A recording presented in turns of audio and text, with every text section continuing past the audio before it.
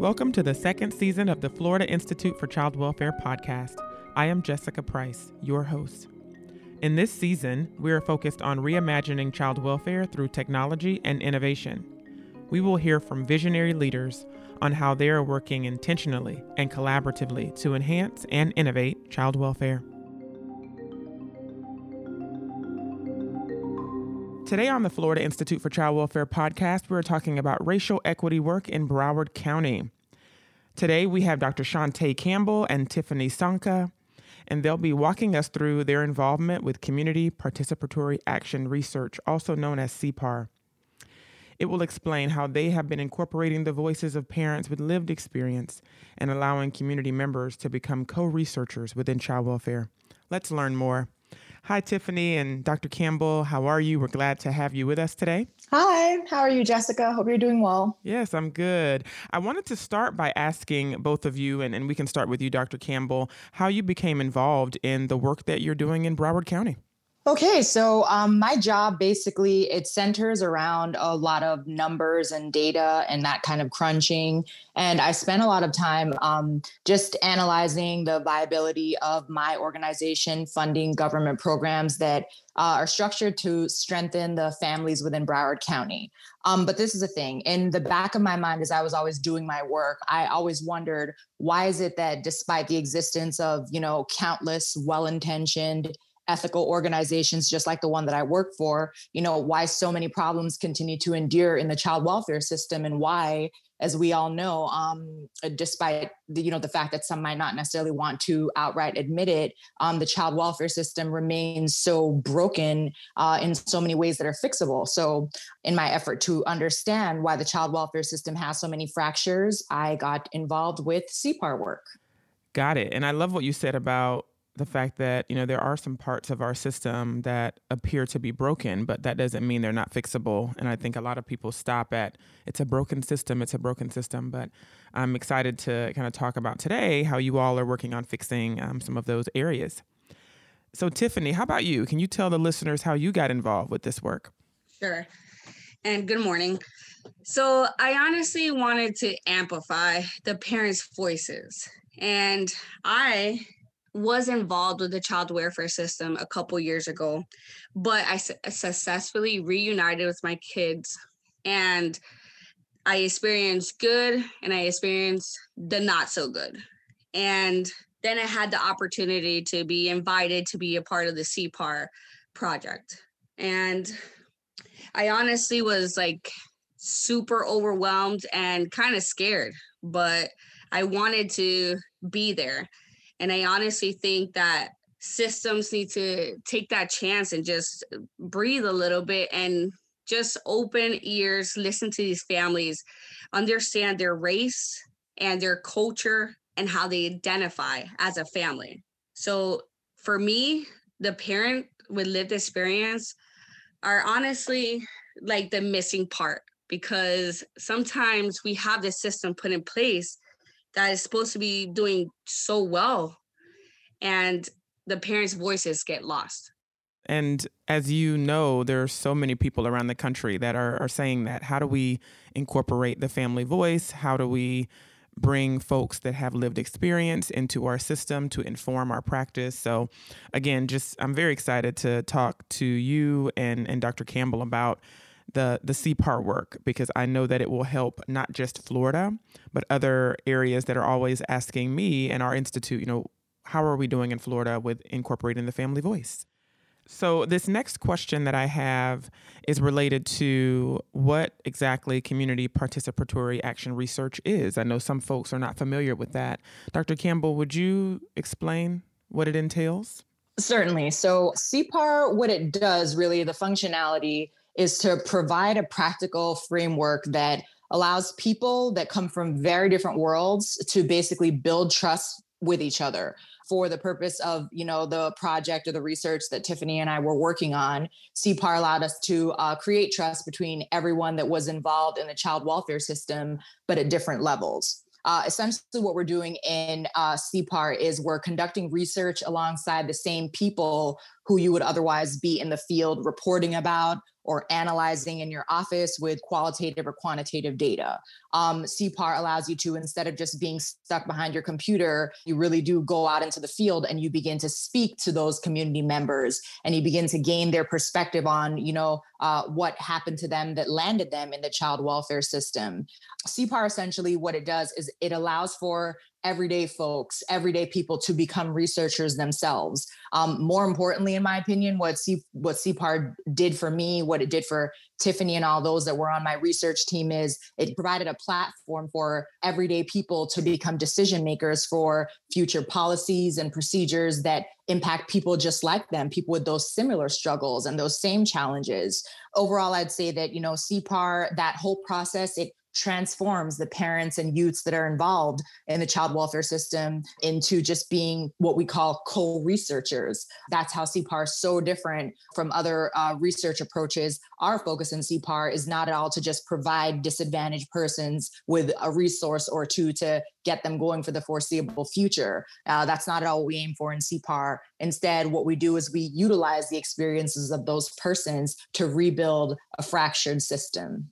Wow. Thank you so much for explaining that so clearly. I think that folks that are listening have a better idea of what CPAR is. Tiffany, did you want to add anything? Just wanted to give you the opportunity.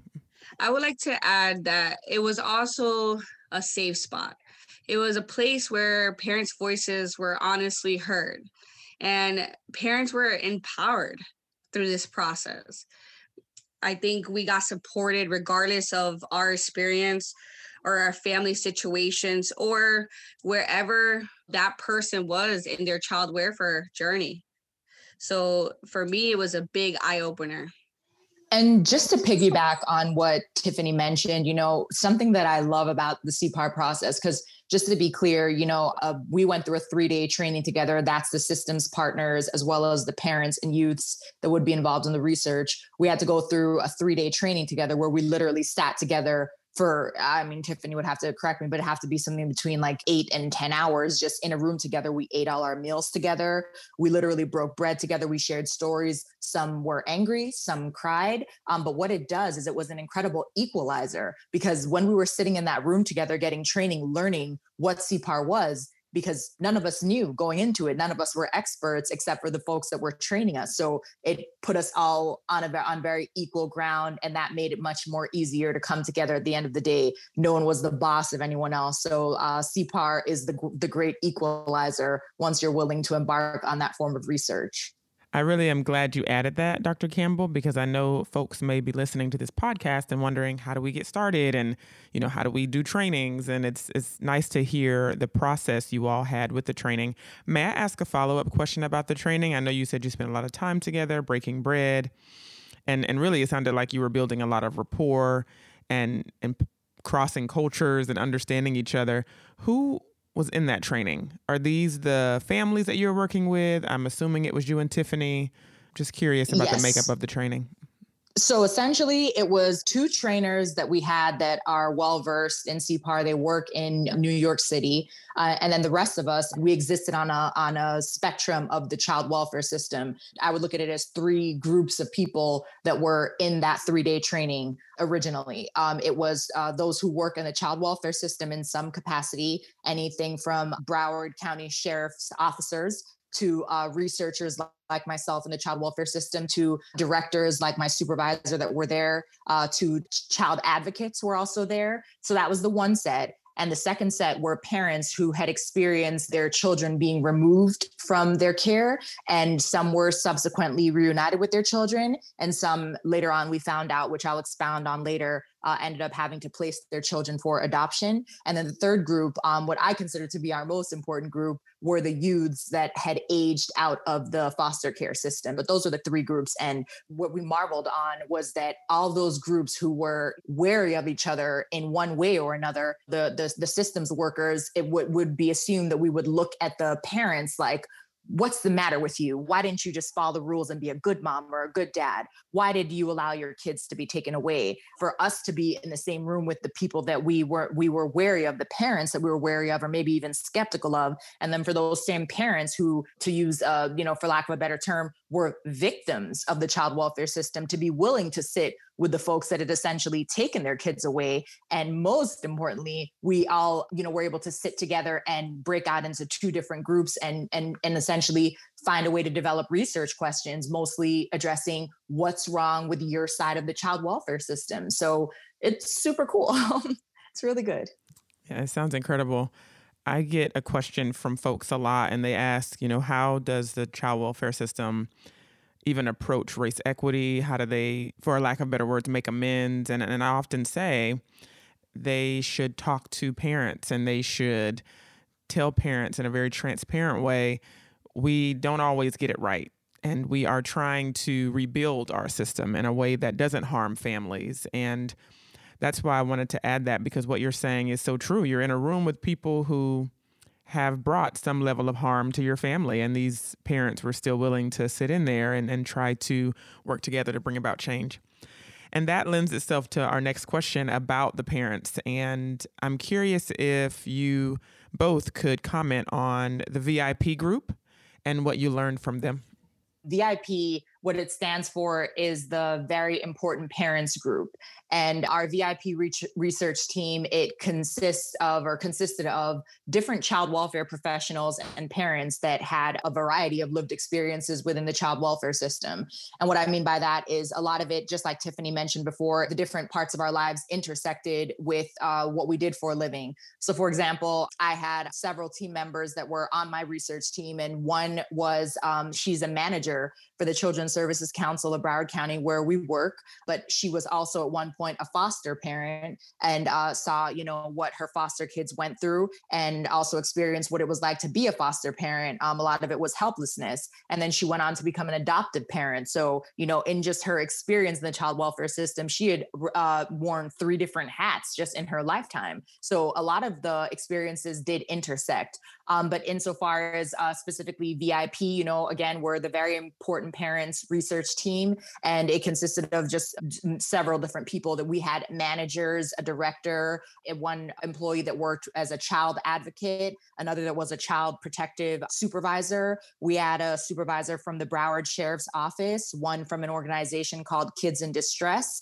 We had even a Master of Social Work graduate student who we just looked to as like the future of child welfare and how much things are going to improve. So she was always our beacon, of hope, definitely. And then most importantly, we had 2 parents who had actually gone through and surmounted the experience of having their child or children removed from their home, and then subsequently experience the successful reunification with their children. So together that made up the Very Important Parents research team. For me, what I learned with the VIP, I was part of that because obviously I was a parent that went through the child welfare system. I learned that we all had different journeys, but we had similarities throughout the journey. And I also learned that we were all willing to honestly make systemic change and try to make a better system. The most thing that came up for me, because I honestly went through the same process, was the dehumanizing process that a lot of parents felt. The aloneness, the non-supporting that I felt. But I also felt the light at the end of the tunnel, because I seen so many people, system professionals, that were honestly there with open ears, open hearts, and were very supportive towards us and listening and trying to make a difference with us. So it was an eye-opener, and it was also a healing process for myself. Thank you so much for explaining the VIP group. That is so innovative, in my opinion. I hope that we continue to see VIP groups, come up around the state of Florida. Can I also ask what was the most profound types of things that you learned from this VIP group? So I would say, oddly enough, that my most profound experience came before our research even started. How the CPAR training went was that after our 3-day training, you had to decide which group you felt like your skills and or your life experiences and what you did for a living you would most relate to. Did you want to be a part of what we called at the time the youth team or the parents team? And I just decided to join the parents team just to see something different because I'd been a Broward County school educator for 10 years. And I was like, I know what it's like from the youth perspective. Let me see what happens with parents, and I'm really glad I did go ahead and choose that team. But there was a former member of our team. She ended up dropping out relatively early, unfortunately, because she was just having a plethora of personal problems that she couldn't surmount. I'll just refer to her to protect her identity as Katie. And what I noticed about Katie during our 3-day training was that she was often slumped over on the desk, whereas the rest of us were kind of perked up and listening. She was often very lethargic. She looked often like she had tears in her eyes, like she was just on the brink of just what looked to be the worst possible breakdown. All of the systems partners, all the people that worked in the child welfare system that were in the room for those 3 days, I would periodically notice that she would look at each of us like she frankly wanted to kill us. No joking aside, she was looking at us as though, she wanted to hurt us or that we had hurt her in some way. And I went through literally 3 days of, watching her watch me and kind of the death stare thing and kind of thinking, do I know her? What had happened? And finally on the third day, I'm thinking to myself, well, there's nothing to lose in just asking her, Katie, what's wrong? And I certainly did walk up to her when we had a couple hours left on that last day. And I asked her if anything was wrong. And she stunned me by saying, 2 days before this training began, I had to place my daughter up for adoption. And I had to do that because I didn't know what resources were out there. And now for the last 3 days, I've had to be sitting in this room with all of you. And some of you are managers and some of you are directors and some of you are chiefs and all of you are at this high level in the child welfare system. But none of you could help me. And I didn't know where to look for you. And I didn't even know that any of these resources that everyone is talking about to me for the last 3 days, I didn't know they even existed. And she looked at me and asked me a question that will haunt me for the rest of my life. She looked at me and said, where were you? And to this day, it brings tears to my eyes just thinking about it, because for the first time in my life, I usually can riff something, but I could come up with nothing.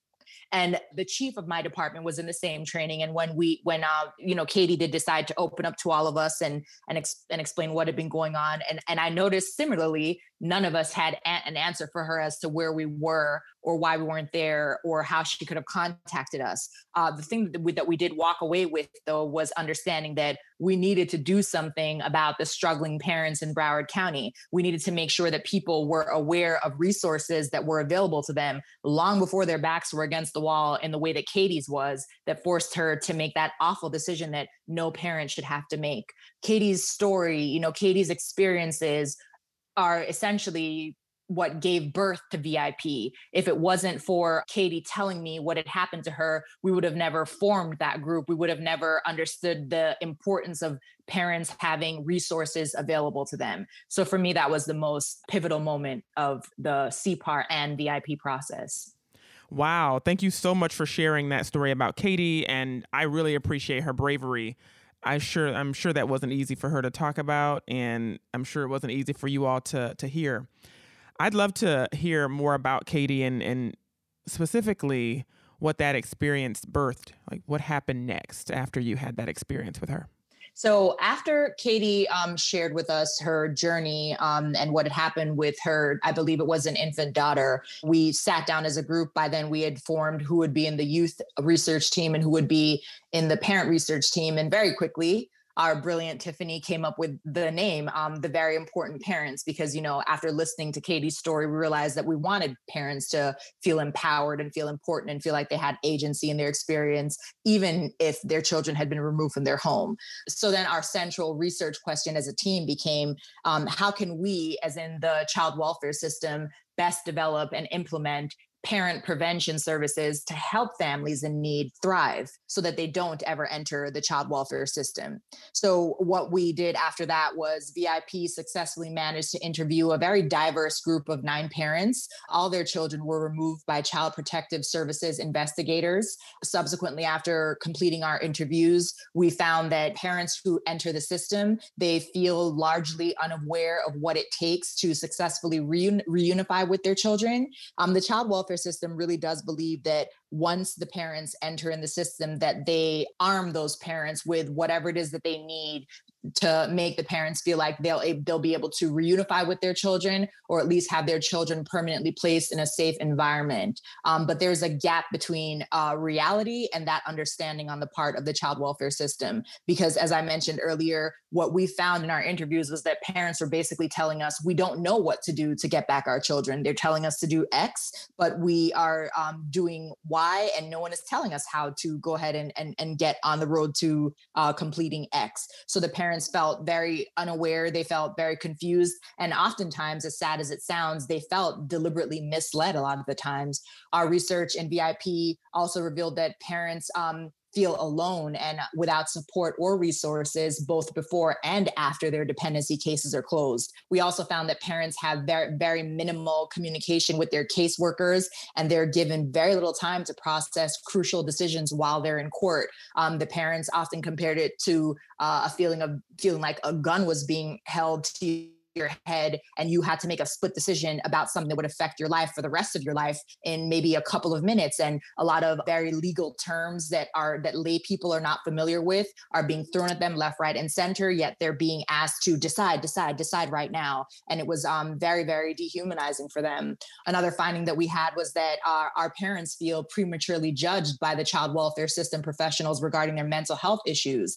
Several of our interviewees and participants said that the moment that they mentioned that they had any sort of a mental illness, whether it was something like mild depression, much less something like schizophrenia, that the police that would be in the room would be making derogatory comments about them, calling them crazy to their faces, calling them cuckoo, and that they often felt like having a mental health issue put them at a deficit, that right away, because of that mental health issue, they felt like the child welfare system wanted to put them on a path of having their children adopted rather than being reunified with their children. So it put them at a huge disadvantage from their perspective. That's the parents.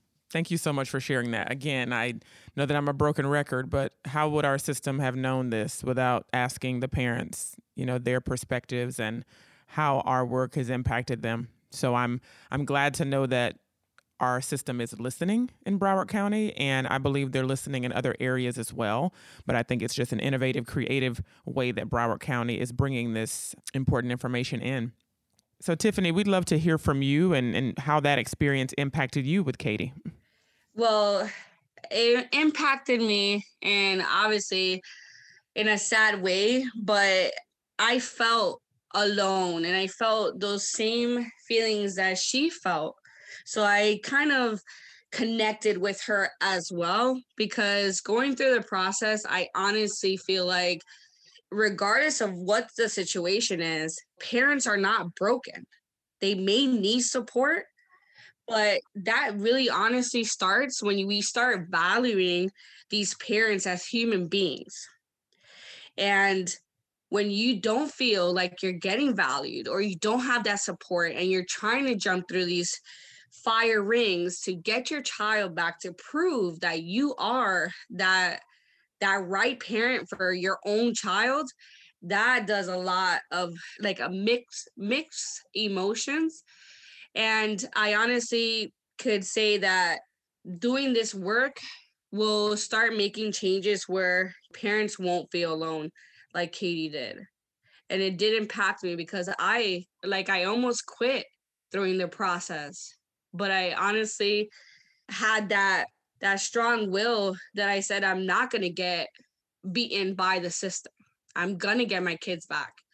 Yeah. And I just want to add just really quickly, this is something that Tiffany and I talked about, what our research, most clearly revealed to me was the importance of workers within the child welfare system humanizing parents that are on the other side, because Tiffany is 100% right. Before I began this process with CPAR, I was crunching numbers and looking at ID numbers for all these parents that were going through struggles, but I didn't until the CPAR process have that empathy for parents, which is odd because I'm a naturally empathetic person, but there's a certain level of judgment in the child welfare system when it comes to parents. You automatically think the parent had to have done something wrong. You don't think for a moment there might have been a misunderstanding understanding there might have been a bad day. And we certainly don't think this could happen to me. And that's something that I certainly learned, that, that a lot of the things that happen to these parents that bring them into the child welfare system, whether you are a lawyer, whether you dig ditches for a living, it could happen to you. So because it could happen to you, that humanizing aspect is very important.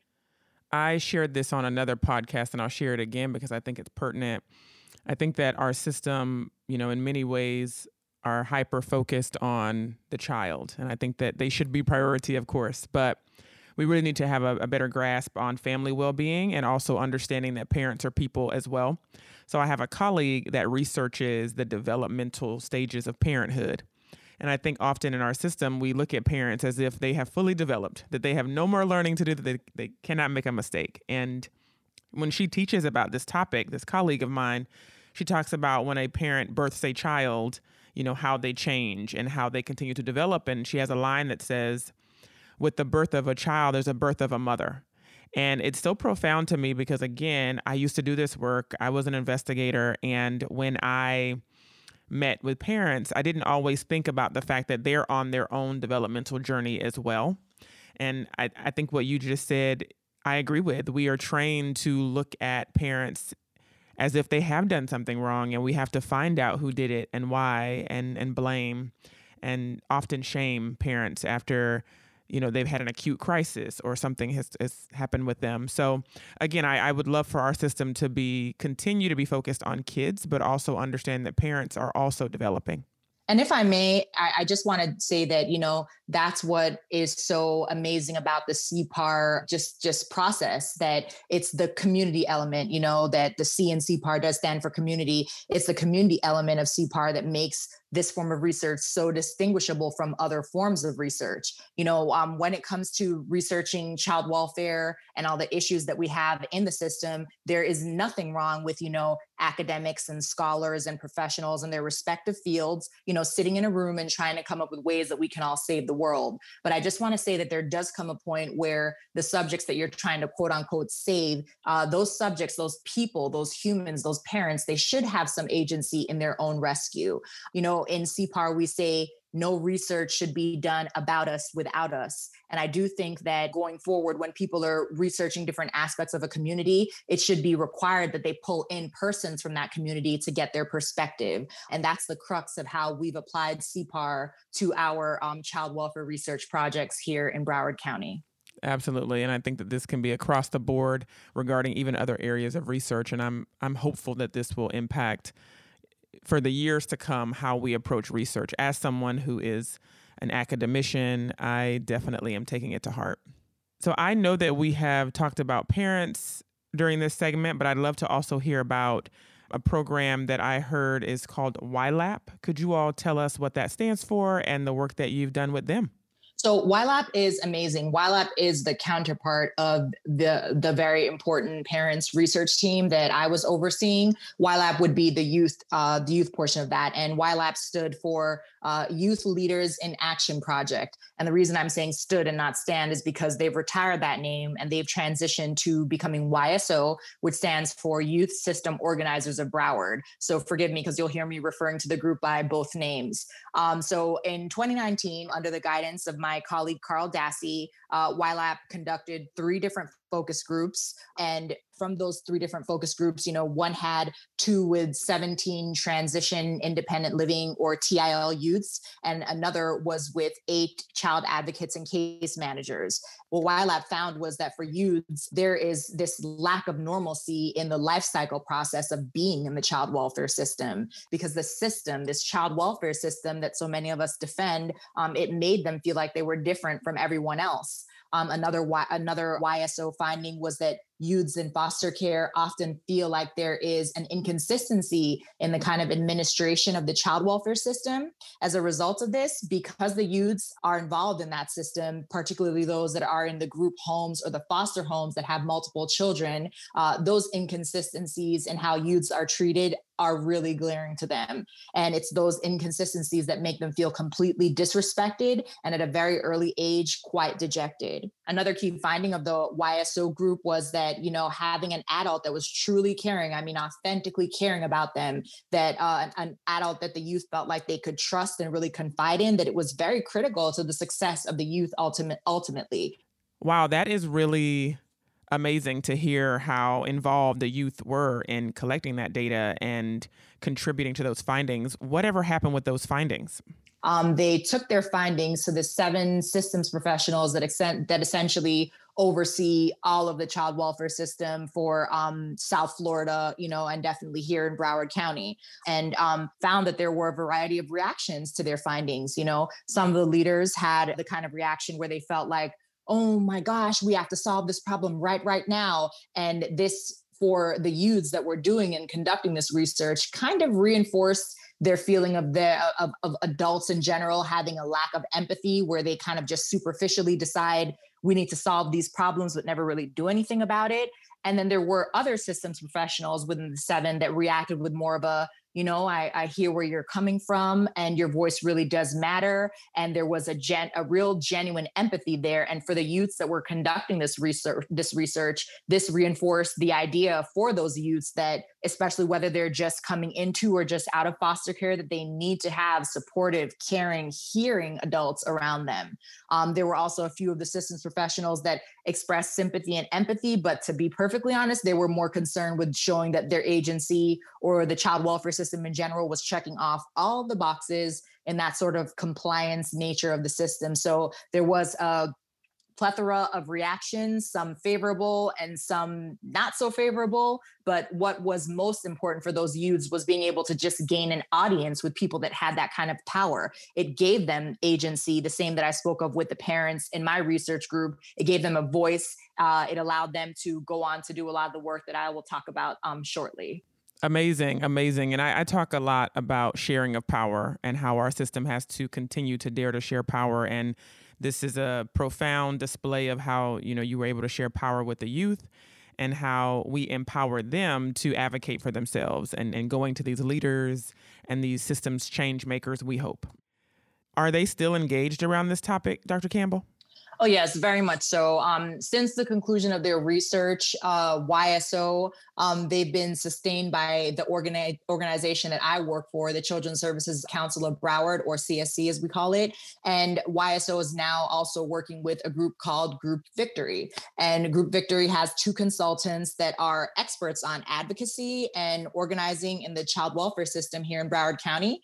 So YSO has been given appointments and opportunities to serve on 5 different child welfare system leadership boards. So I just want to take a moment to explain, what exactly that means. So we're not talking about, professional 30-year-olds that are, working on these child welfare system leadership boards. We're talking about people that are maybe, 1 year into college. I believe that one of the YSO members is not yet 20, but what's important is that because of his experience in the foster care system, he has a voice, and he's now been given the platform to share his experiences to make the changes so that more children that are in the foster care system don't have to go through the same abuses that he detailed that he went through to us when we were all in the CPAR training together.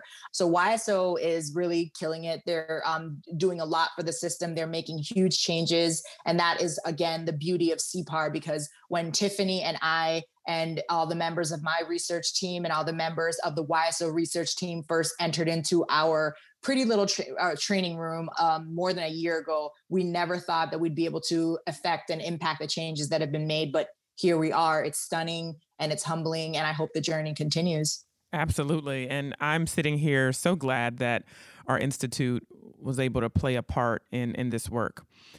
So I know you just mentioned you hope the work continues. I'd love to kind of wrap up our session today with, what are those next steps for the Children's Services Council, for the CPAR work? And love to hear from you as well, Tiffany, about, what are the next steps for you and your involvement in the work? Well, I am a part of the Family Engagement Advisory Board here in Broward, and we have different system professionals working with us.